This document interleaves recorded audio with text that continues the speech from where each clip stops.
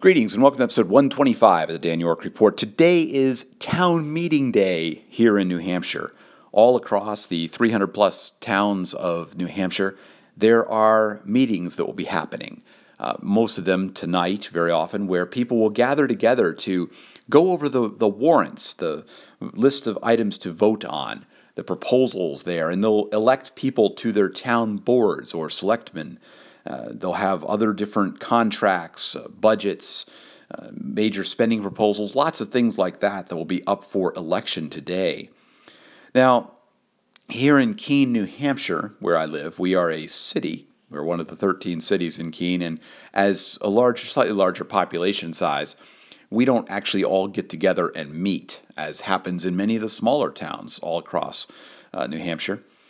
And so instead, we actually go to the voting booth and vote. We go in and choose, and we've got a number of candidates for our school board will be elected today, and we also have a large budget that will be up for discussion here, and we also have a bond issue, floating a bond to look at how do we restructure our schools and change things around in what we're doing.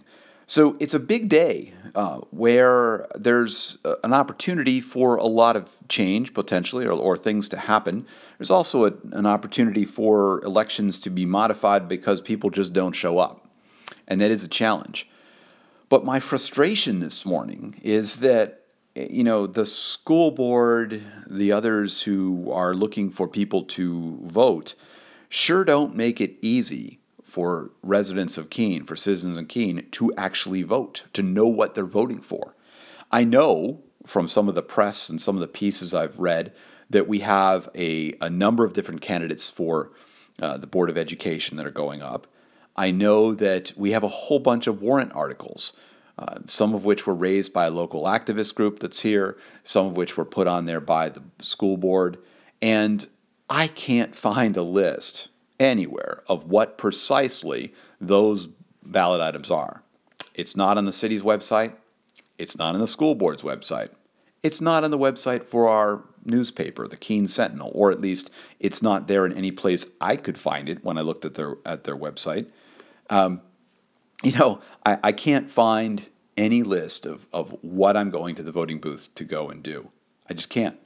There's nothing on any of these sites. And there's the frustration. One of the people running for the school board has in his bio, the Keene Sentinel asked a series of questions, but in his responses, one of his big things was we need to get more information out to the voters so that they're informed. Now, there were two school board meetings that happened where people who could get there could be able to listen, participate, do all that.